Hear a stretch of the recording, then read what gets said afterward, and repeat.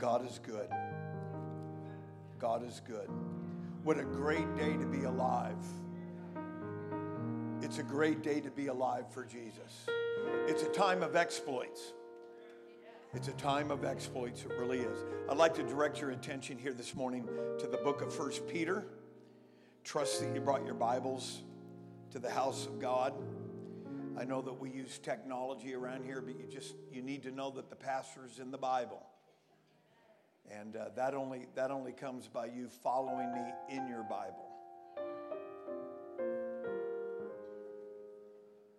1 Peter chapter 4,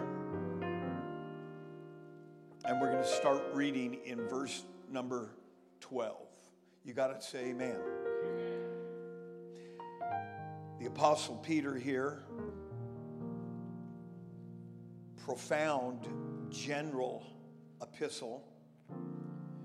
Beloved, think it not strange concerning the fiery trial which is to try you, as though some strange thing happened unto you.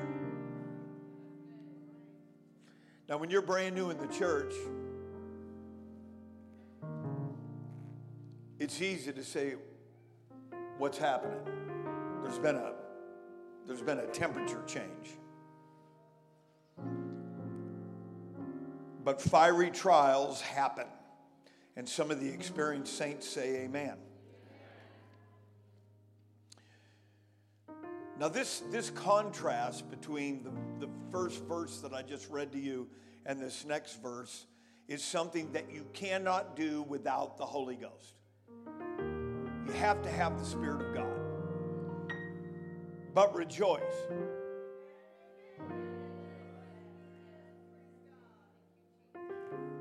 How many people you know count it all joy when they fall into diverse temptations? How many people you know rejoice when they're in a fiery trial? The reason why that's so rare means that there is a different perspective that we need to adopt about our fiery trial.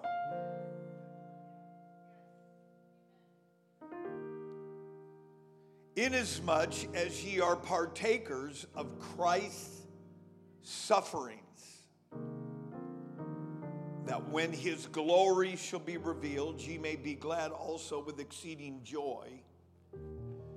If you be reproached for the name of Christ, happy are ye, for the Spirit of glory and of God resteth upon you. On their part, on those that are doing the reproaching, on their part, he is evil spoken of, but on your part, he is glorified. But let none of you suffer as a murderer, or as a thief, or as an evildoer, or as a busybody in other men's matters. Yet if any man suffer as a Christian, let him not be ashamed, but let him glorify God on this behalf. For the time is come that judgment must begin at the house of God. And if it first begin at us, which shall the end of them that obey not the gospel of God. And if the righteous scarcely be saved, where shall the ungodly and the sinner appear? Wherefore, let them that suffer according to the will of God commit the keeping of their souls to him in well-doing as unto a faithful Creator. I want to talk to us for a few moments this morning about the paradox of suffering. The paradox of suffering. Let's put our Bibles down. Let's focus afresh and anew. And let's lift our hands and our voices together and let's pray for the remainder of this service. Father, we love you, we praise you, we worship you. We have come into this place to give you great praise and adoration. Father, also we have come to be fed from the King's table. We pray that our eyes are opened, our ears are unstopped, and our hearts are free to receive the Word of God. We won't fail to give you the praise, the glory, and the honor in Jesus' name. And everybody said amen. God bless you. You may be seated.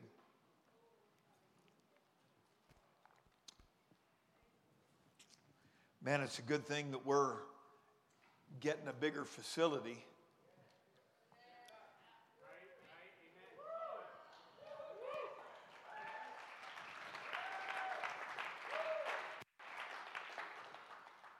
Just to give you a short little update, we are expecting to get our permit, our building permit from the city of Liberty Lake in about 2 weeks.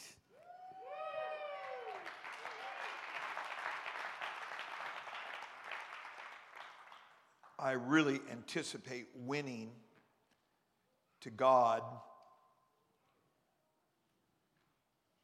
some of these that are going to be working on this project. I've already met some of them, and we anticipate winning souls during this building project. It's going to be an exciting time. Amen. These 7 verses that I read in your hearing today encompass an entire thought that is being expressed by the Holy Ghost. The Apostle Peter, in just one short book, spoke of suffering a lot. And I have often wondered if his perception and his perspective about suffering was in direct correlation to his denying Jesus and his failure at that point in time. You know, your failures do not disqualify you unless you quit. I'm going to say that again in case there's maybe some quitters out there. Your failures do not disqualify you. In fact, your failures are very valuable because everybody has fallen short of the glory of God.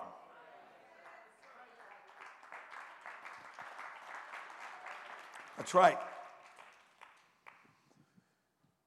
But I want to do my best to do, we're not going to spend a lot of time doing an exegetical study, a word by word, phrase by phrase study of this amazing passage of Scripture.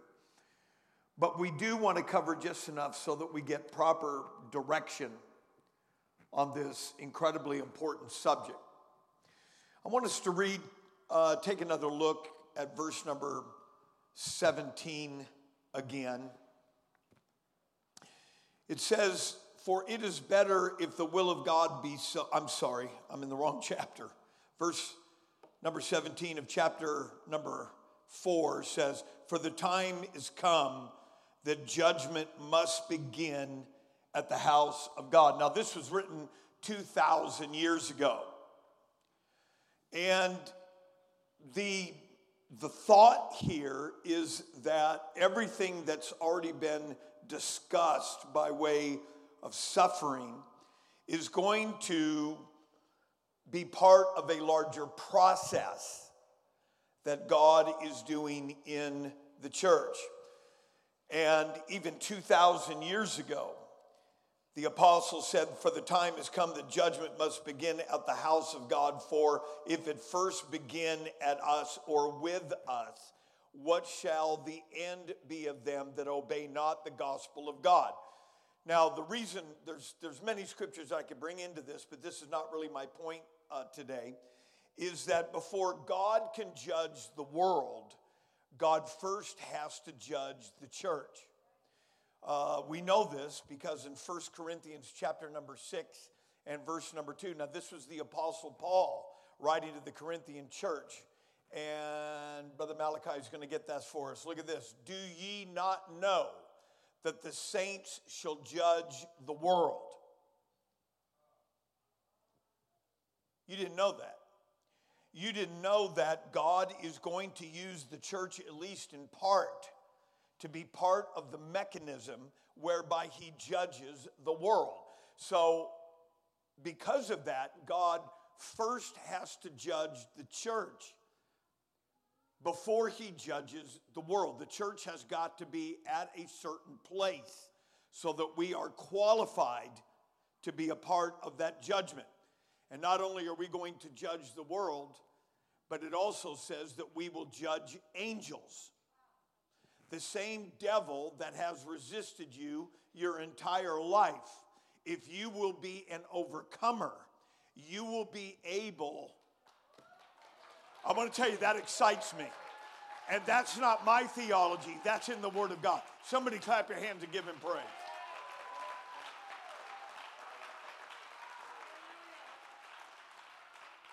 So this is not just a little deal. This is not just some little religious pebble that we're skipping across the pond of religiosity today. This is a reality that is founded in the Word of God, that the church of the living God, at least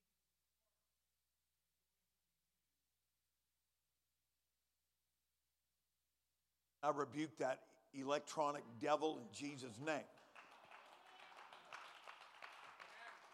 What's going on back there, guys? Dead battery?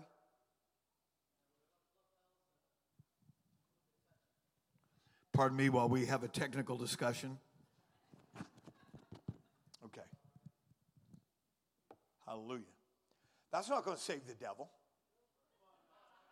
The day is coming. Brother Wokey, the same devil that tried to get me to backslide and give up on my eternal salvation, the Bible tells me that we're going to look narrowly at him according to the book of Isaiah chapter number 5 and chapter number 14 and say, is this the one that deceived the nations?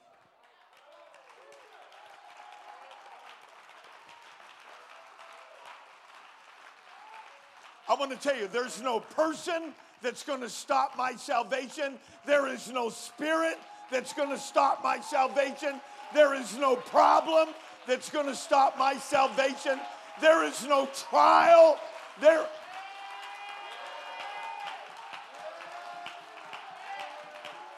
All right, you may be seated. We got quite a bit of ground to cover, so I don't want you to take a rabbit trail right now. The next verse says, and if the righteous scarcely be saved. That's incredible terminology. The word scarcely means barely. Barely. I want to tell you, this is serious business. And if the righteous scarcely be saved, where shall the ungodly and the sinner appear? Wherefore, let them that suffer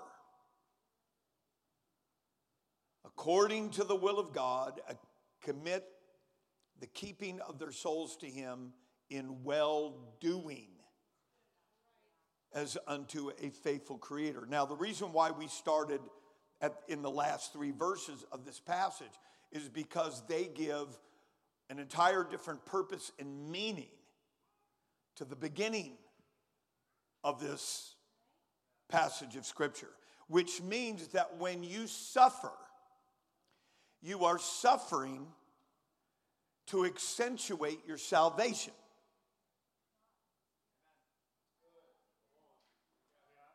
If judgment must first begin at the house of God, and it's in the context of suffering, and the righteous will scarcely be saved. The reasoning is, whenever you read a parenthetical passage of Scripture, there's always one predominant meaning in that particular passage of Scripture. And in this particular passage of Scripture, the meaning is that your suffering is on purpose.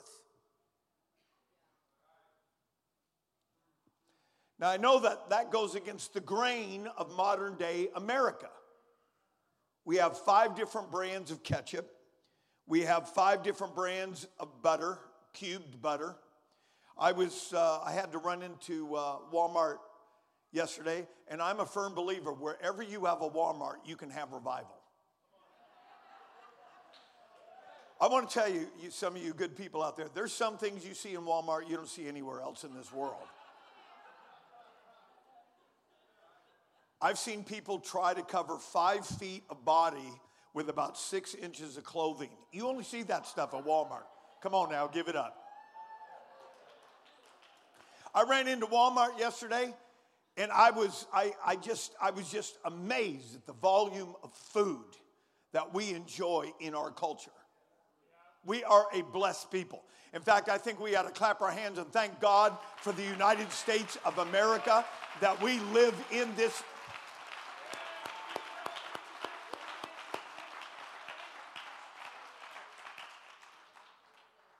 That's not almost right, ladies and gentlemen. That is right. However, not only is America a great place because of the resource of plenty, but we are leading in the world with coping mechanisms. Every single day, 128 people in America die due to overdose from opioids. Every single year, 100,000 people die to alcohol or by alcohol-related deaths.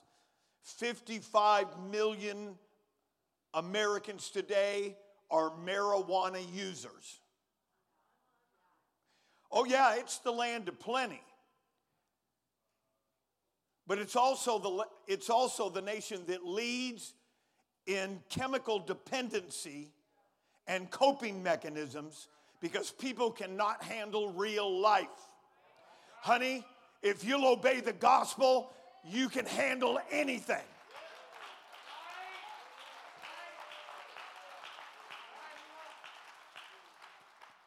$40 million Americans admit to regularly visiting porn sites.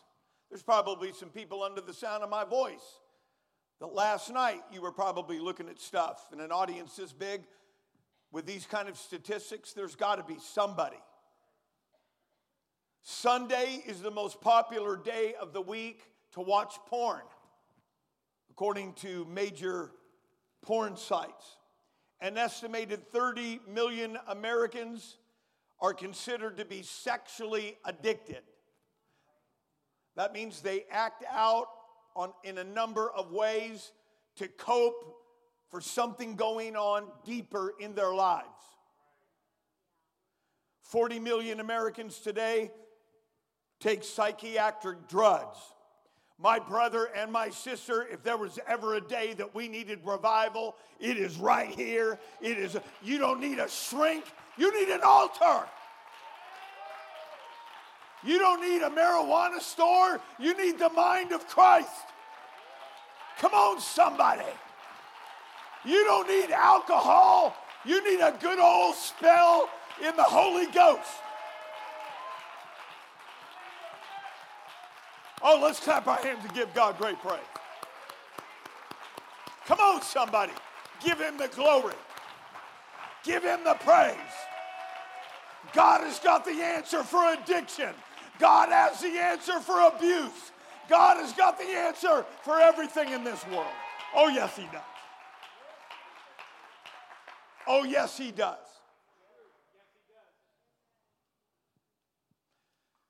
Hallelujah. The paradox of suffering.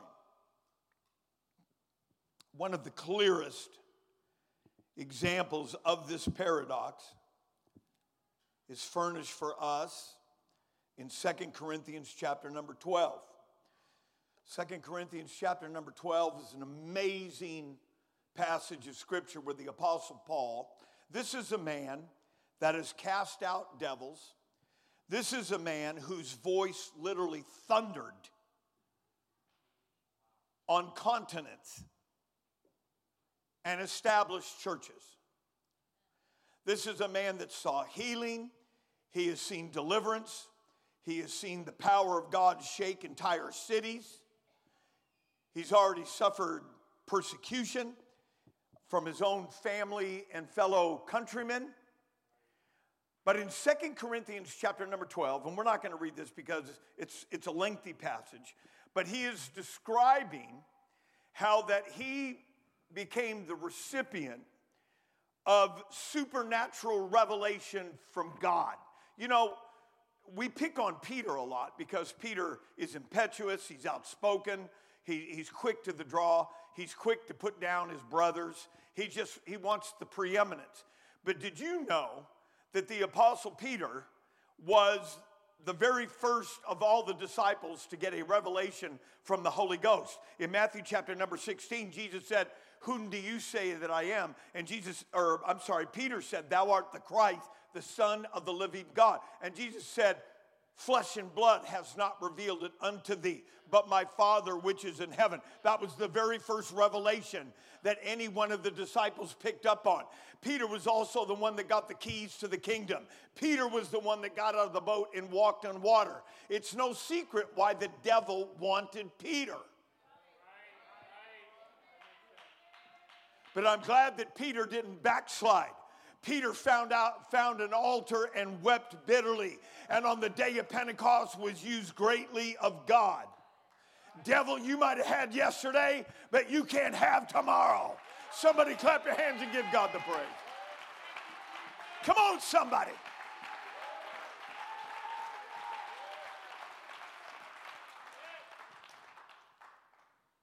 And so the Apostle Paul is talking about that he has had incredible revelations given to him by God. And then in verse number 7, the Apostle Paul says, "And lest I should be exalted above measure through the abundance of the revelations, there was given to me a thorn in the flesh." Now, some commentators, it's obvious that the Apostle Paul had physical ailments. And some commentators believed that it was his eyesight that was afflicted. There are others that believe that the Apostle Paul suffered from a bad back. And they believe that the devil, this thorn in the flesh, was an accentuation of his bad back. And there are other people that even believe that there may have been some kind of moral temptation, some kind of deal that was trying to get him to slip up.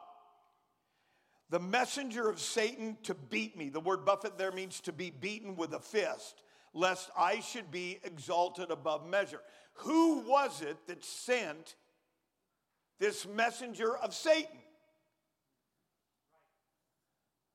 We're all tempted by Satan. We're all tempted throughout the week.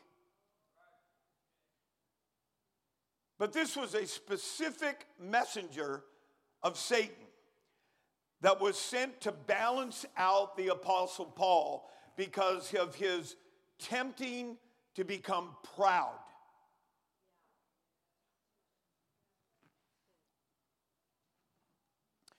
Look at verse number 8. "For this thing I besought the Lord thrice, that it might depart from me. And God said unto me, My grace is sufficient for thee, for my strength is made perfect in weakness." You're kidding me.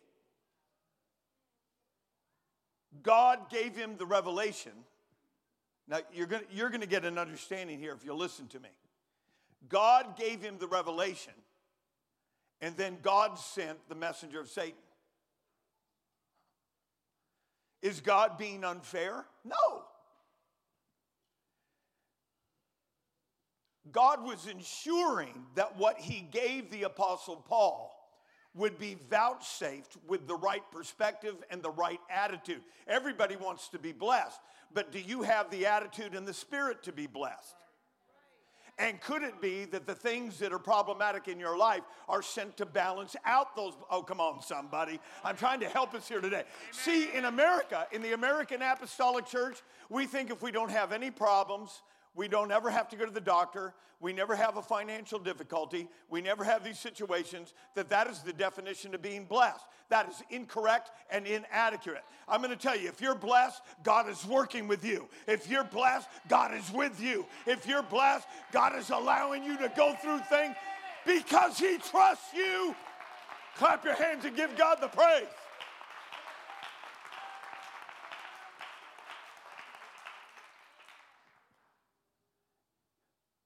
And so the Apostle Paul, when he finds out that God was the one that sent the devil to work me over, he got another revelation. God basically said, I'm not taking it away. I'm not changing it. I'm not removing it. Because it's doing something for you and in you that nothing else can do.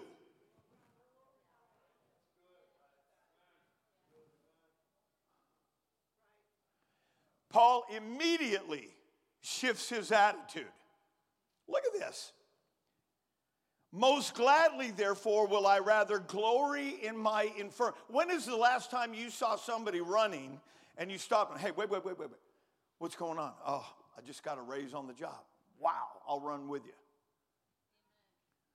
Guy up here rolling all over, tears streaming down his face as he's giving praise and glory to God. Hey, what's going on? Hey, we got that house. Man, I'm going to worship God with you. But when have you ever seen somebody running the aisle? Hey, what are you running for? I got infirmities. The American church thinks if I'm doing good, then God must love me. God's loving you regardless of what you... If you backslide, he loves you. If you sit there, he loves you. If you do nothing, he still loves you. Oh, let's clap our hands and give him praise.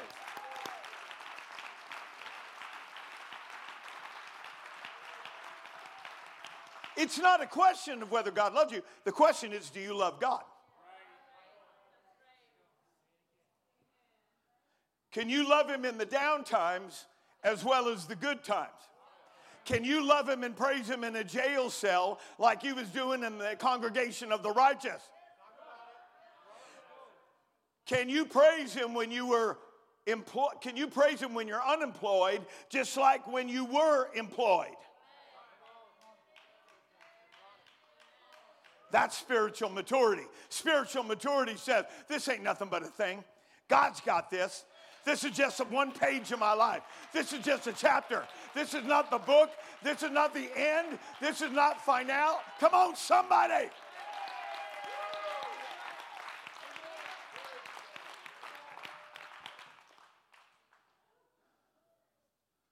Therefore will I rather glory in my infirmities, that the power of Christ, there's the paradox.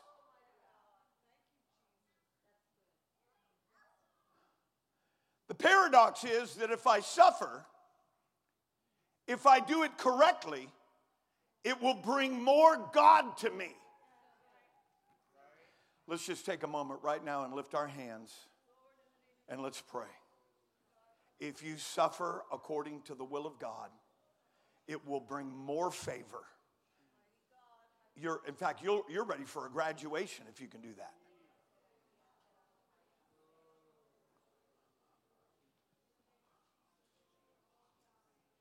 Come on, let's really pray here for a minute.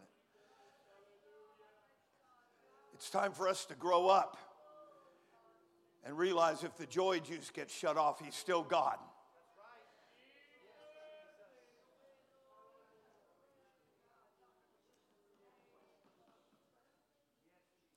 Not only did the Apostle Paul say, I almost think, this is just me. I almost feel like I know this brother. And I think he's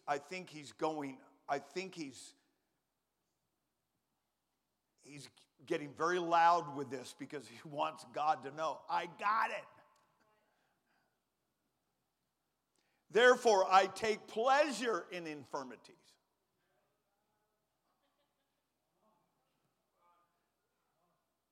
I don't think I've ever seen a human being do this.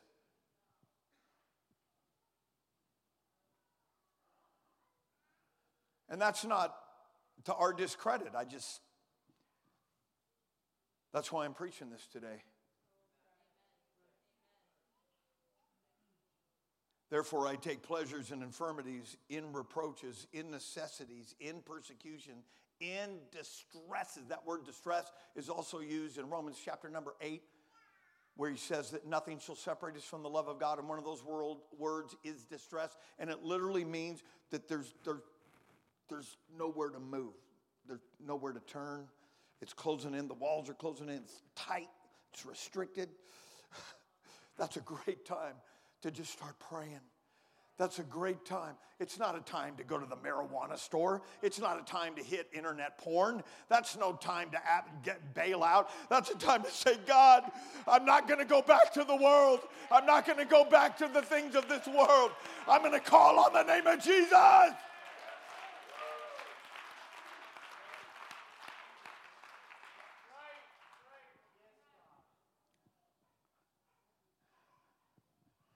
Paradox of sufferings. In our text, we are not to think it strange, the fiery trial. Now there's trials and then there's fiery trials. And a fiery trial is a lot worse than just a regular trial.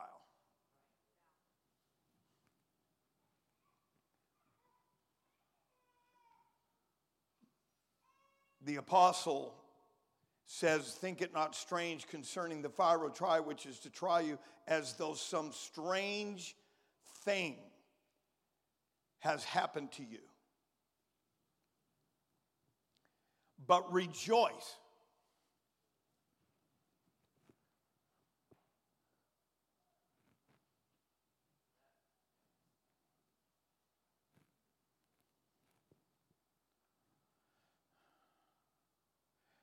If I brought my cell phone to this pulpit this morning and read you just the text messages that I got from people in this congregation over the last week, which I will never do, you're safe. But I'm going to start responding by saying, rejoice.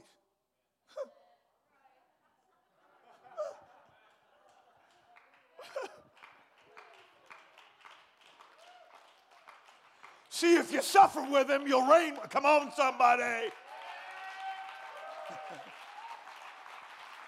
See, we want an American Christianity. It's over. American Christianity is over. There's people packing out mega churches that can't knock the gnat off a windowsill because they don't have God. They don't have the name. They don't have the Spirit. Somebody shout with a voice of triumph.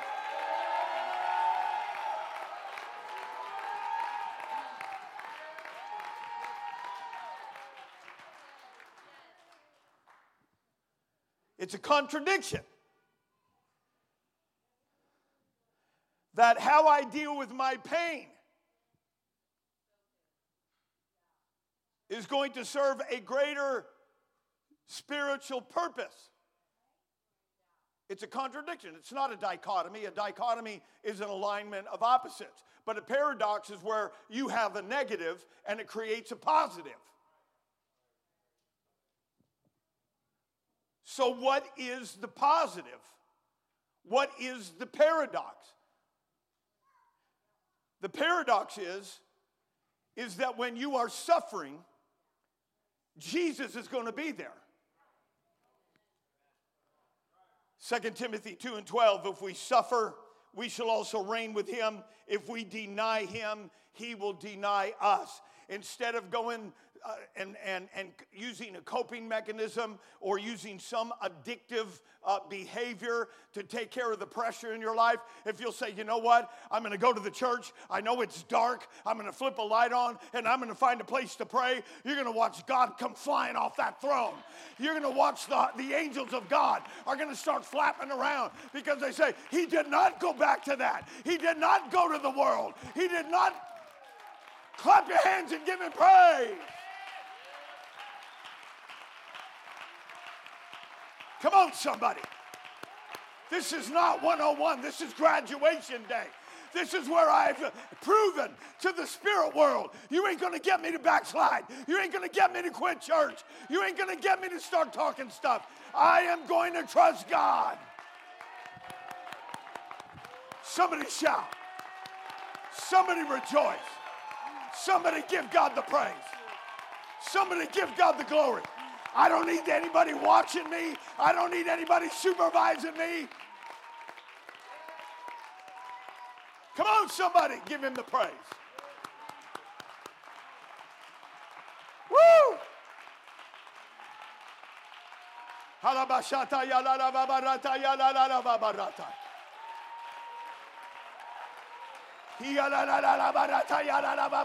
My God, I feel it. Come on, get rid of your complaining. Get rid of your bad attitude. It only encourages the devil. Quit feeling sorry for yourself. Pity and power cannot coexist. Pity and power cannot coexist.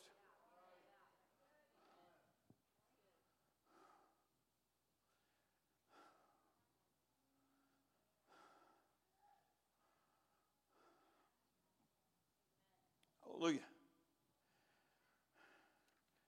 Those that are in leadership are tempted with this. Talking about Moses, that he chose rather to suffer affliction with God's people than enjoy the pleasures of sin for a season. I'm going to do what the pastor's been talking to us about. I'm going to do what the Bible says. I'm going to do what the Holy Ghost is leading me to do. I am not going back to the world. I'm not going back to internet. I'm not going to have a big television in my home where I can zone out on life and let Hollywood entertain me. No, no, no, no, no. I'm going to make heaven my home. And if God judges the house of God,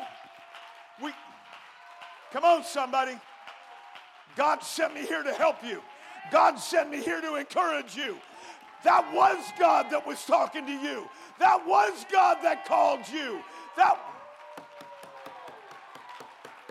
I don't need the pleasure of sin for a season. Come on, somebody shout. Somebody repent. Somebody shout. Somebody rejoice. Somebody.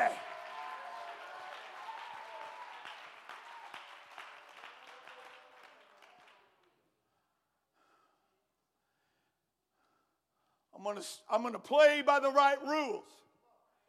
You ain't going to make it. Every man that strives for masteries must strive lawfully, which means you have to play by the rules to get the reward. You can't be here well dressed, looking like you're paying attention to everything, and then you're doing something else in your secret life. You might be doing that, but today is the day to repent. God sent me to this auditorium here today, not to condemn you, but to show you this thing is getting ready. He's going to take his fan and he's going to purge his floor before he judges this world. I want to go in the rapture. I want to be a part of this. I want revival. I want anointing. I want blessing. Clap your hands and give him praise.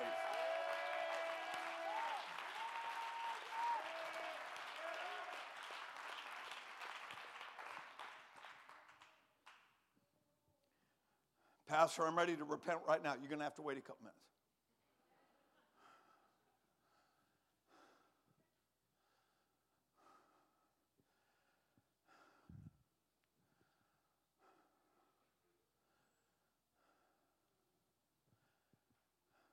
Suffering and being able to handle suffering,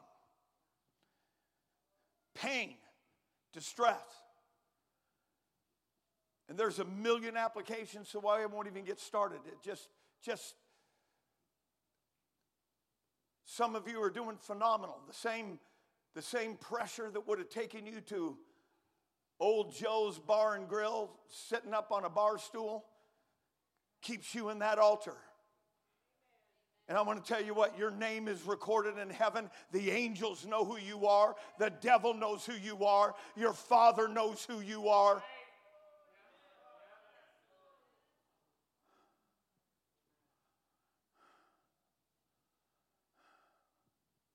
When you're going through a fiery trial, it's unlike anything you've ever endured. It's a new chapter.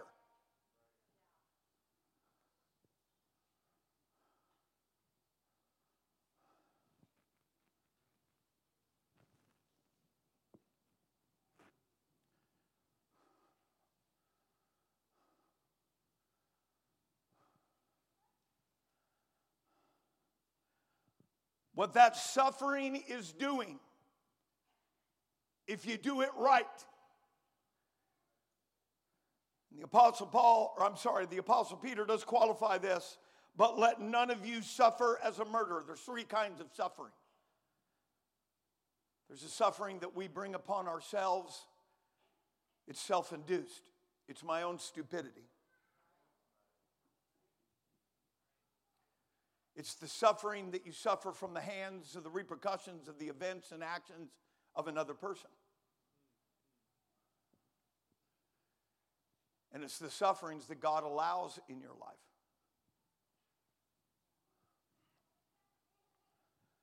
I've been involved in all three. Oh, Pastor, you did something stupid?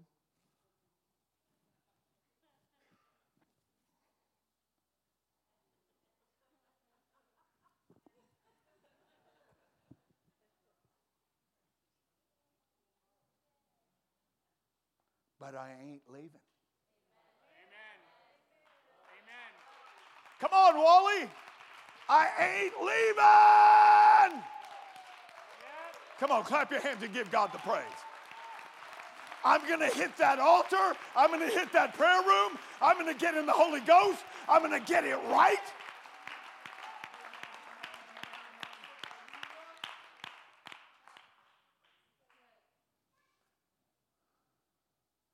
Let none of you suffer as an evildoer, a murderer, a thief. He uses the word evildoer here, but I'm going to qualify that here in a moment. Or as a busybody in other men's matters. You know what that means? That means, dude, I'm sorry. Did I say dude? Brother, don't you have enough problems? Pastor, did you hear about so-and-so? No, and I'm not interested. Click. And I don't recommend that you get involved in another deal. You know, the Bible talks about taking a dog by the ears. Pastor, I got bit because I got involved in a problem that wasn't mine. Click. Pastor, don't come calling to me because you got involved in something. Is there not a person among us that has enough issues in their own deal?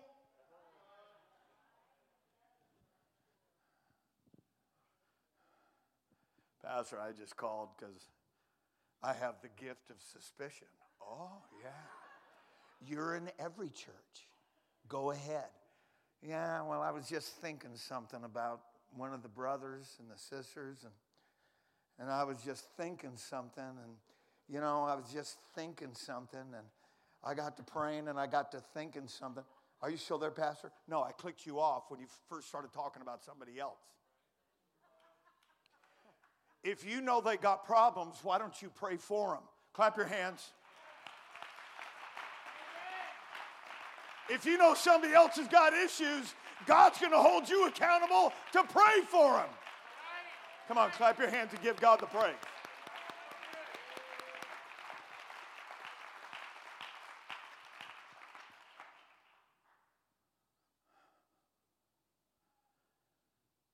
Every one of these examples has to do with dealing with other people. Murder, thief, busybody in other men's matters. He is not describing personal acts of inconsistency.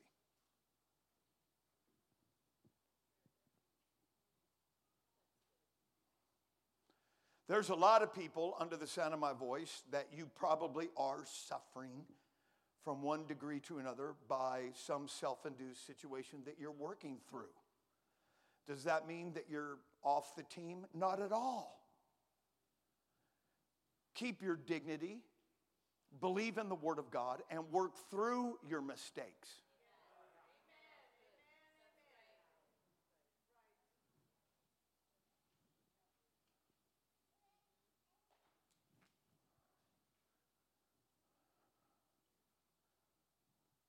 Yet if any man suffer as a Christian, One of only two usages of the word Christian in the entire New Testament.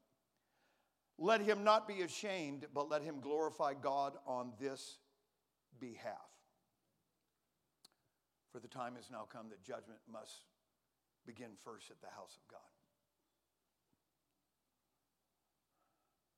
The Bible says in the book of Hebrews, chapter number 2 and verse number 10, speaking of Jesus, for it became him for whom are all things and by whom are all things, in bringing many sons unto glory, to make the captain of their salvation. That's directly talking about Jesus. Look at these last three words. Perfect, and the direct translation of that word is complete. Complete through sufferings.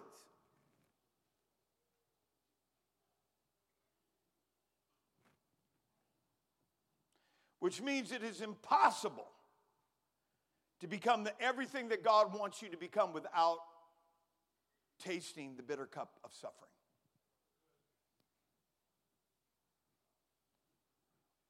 Why is this? Because in the book of Isaiah, chapter 53, begin reading in verse number 3, it says this. This is talking about Jesus, the Son of God. The Word of God made flesh. He is despised and rejected of men, a man of sorrows, acquainted with grief. He was acquainted with suffering.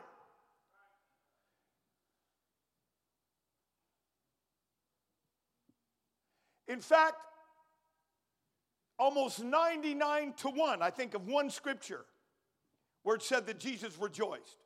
And that was because he gave revelations to the simple and the humble. That the Bible said that Jesus rejoiced in spirit. But 99-1, his experience on earth was qualified by suffering. He is acquainted with grief, and we hid, as it were, our faces from him. He was despised, and we esteemed him not. Verse 4. Surely he hath borne our griefs. There's that word grief again. Suffering. And carried our sorrows. Yet we did esteem him stricken, smitten of God, and afflicted. Verse number 5. But he was wounded for our transgressions. Someone said sufferings. Say it again. Please, everybody in the church, say suffering. But he was wounded for our transgressions. He was bruised for our iniquities. The chastisement of our peace was upon him.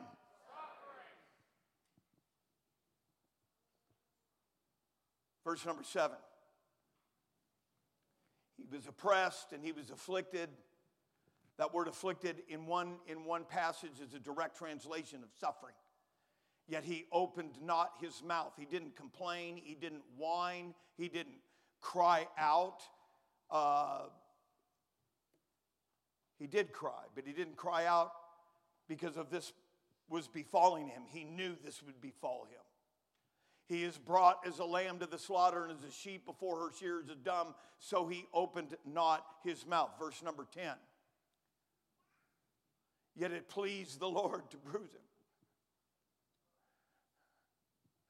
I think we ought to just lift our hands right now.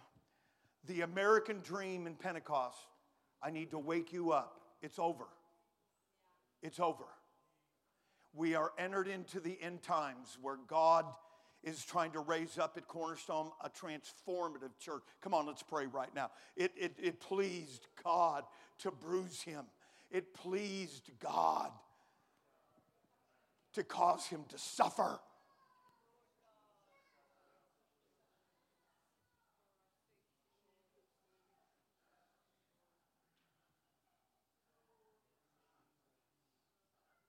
The Father has put him to grief. When thou shalt make a soul an offering for sin, he shall see his seed. It shall prolong his days, and the pleasure of the Lord shall prosper in his hand. It pleased the Lord to have him suffer.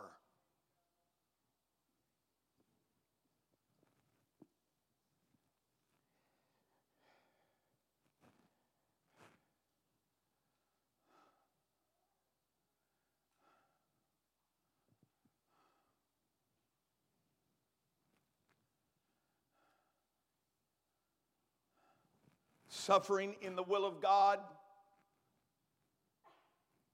is the most incredible experience this side of heaven. It brings and draws and provides a richness and a depth of the presence of God to comfort us, to strengthen us, to console us, to encourage us. I know that here at Cornerstone, this is a rejoicing congregation. I thank God for it.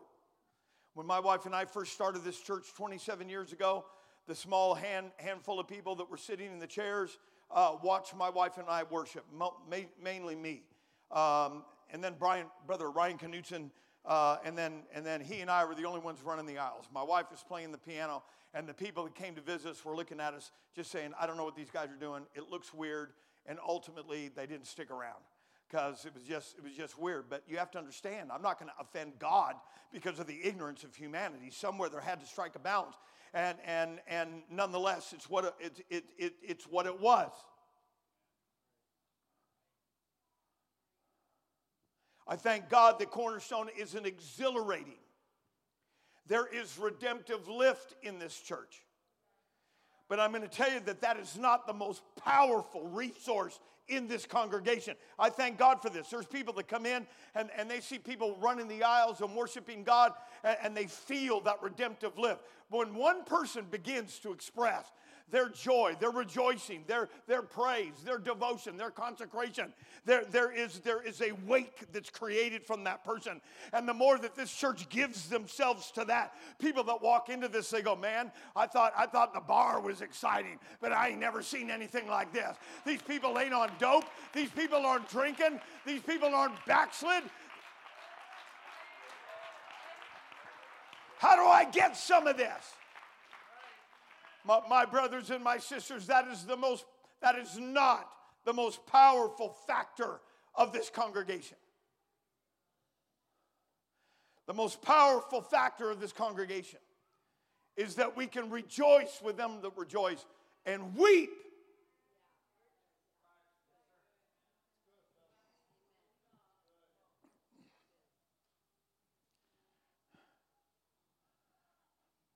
There exists something deeper, something that goes beyond exhilaration. And the Apostle Paul knew this.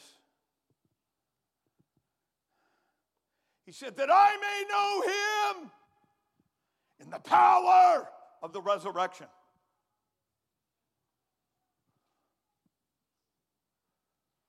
But there's something that goes so far beyond the power of the resurrection. And it's the fellowship of the sufferings. You see, when you're suffering, Jesus comes down and says, I'm not going to let you suffer alone. I'm going to be there with you in a special measure. I'm going to wrap my arms around you. I'm going to encourage you. When you pray, we're going to go to deeper places in the Holy Ghost, and I'm going to show you things you've never seen before. That suffering is but a vehicle. It is just but a vehicle. I love the demonstration of the resurrection. That's exactly what we've been experiencing around here. The power of the resurrection is the outpouring of the Holy Ghost, and it's redemptive lift. It is redemptive lift out of your daily life and out of depression and out of boredom and out of right on the verge of backsliding. But there's a deeper place that'll put you deep at the feet of Jesus Christ, where he says, I'm going to be there. I'm going to be with you. I'm going to walk with you. It's the fellowship of suffering. Clap your hands and give him praise. That's where you grow. That's where you go. That's where you mature. That's where you get deeper. That's where you grow.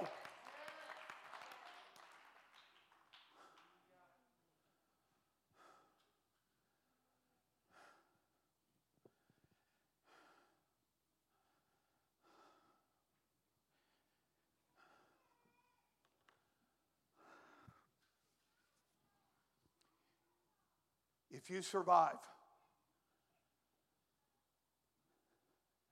and you do the suffering thing right, you'll never backslide. I've seen people backslide that ran the aisles. I've seen people that could lift their hands and with eloquence speak in other tongues. And the redemptive lift of the power of the Holy Ghost coursing through their spirit to elevate them on a Sunday morning far beyond the pablum of everyday monotony and minutia. But you ever taste the fellowship of his sufferings, you will never even consider backsliding. Because now you got a reference point that no matter how bad it gets, God's going to be there with me. It takes a little bit more. It takes a little bit more maturity. It takes a little bit more intestinal fortitude because we're wired for the running. We're wired for the celebration. I understand that. It's exhilaration. It's worship. It's demonstration. But the fellowship. I was a new convert in Sacramento, California.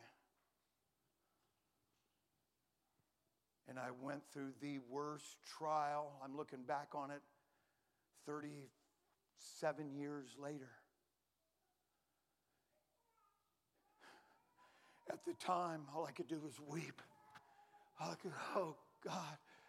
The devil's saying, you know where to get the drugs. You know where the bar is. Just call up those old phone numbers. You can have anything you want, anytime, any place.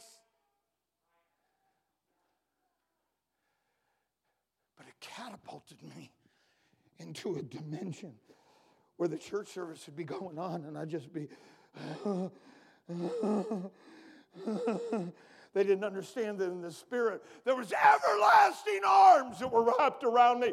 The reason why I'm in the ministry today is not the fact that I ran the aisles for 20 minutes without ever taking a break, but it was the fact that I know him in the fellowship of his sufferings. He will be there for me no matter what. Clap your hands and give God the praise. That is where you grow. That is where you mature. That is where you're developed. Clap your hands and give God the praise.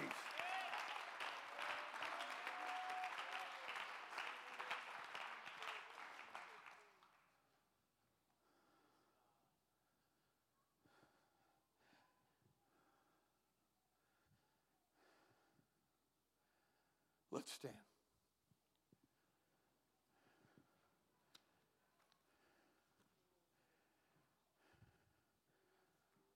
I prefer not to have any music today.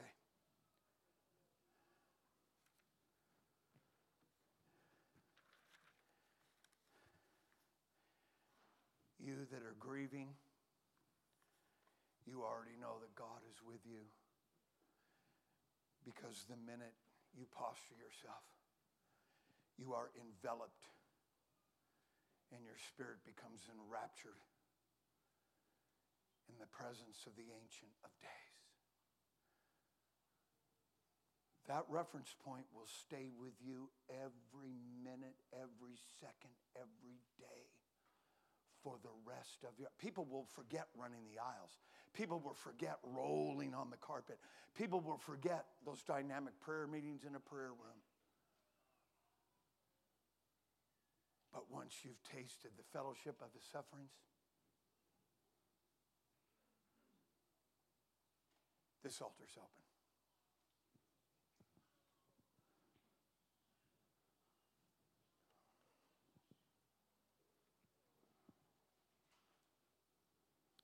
If you're visiting with us and you'd like to receive the baptism of the Holy Ghost, we invite you to come. Come. If you need to be baptized in Jesus' name, and there is no other authorized, authentic way to be baptized,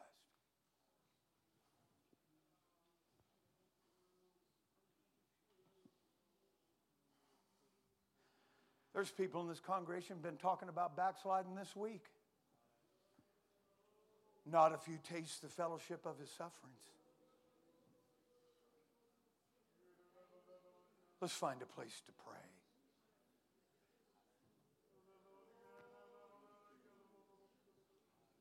Paul experienced that. Peter experienced it. John on Patmos experienced it.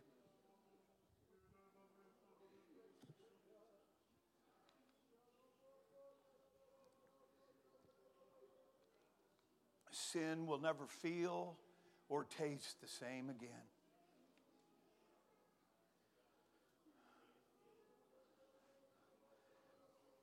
But in your grief and your sorrow, the living God is going to be there with you. And He's going to help you bear your grief, bear your sorrows. Let's pray.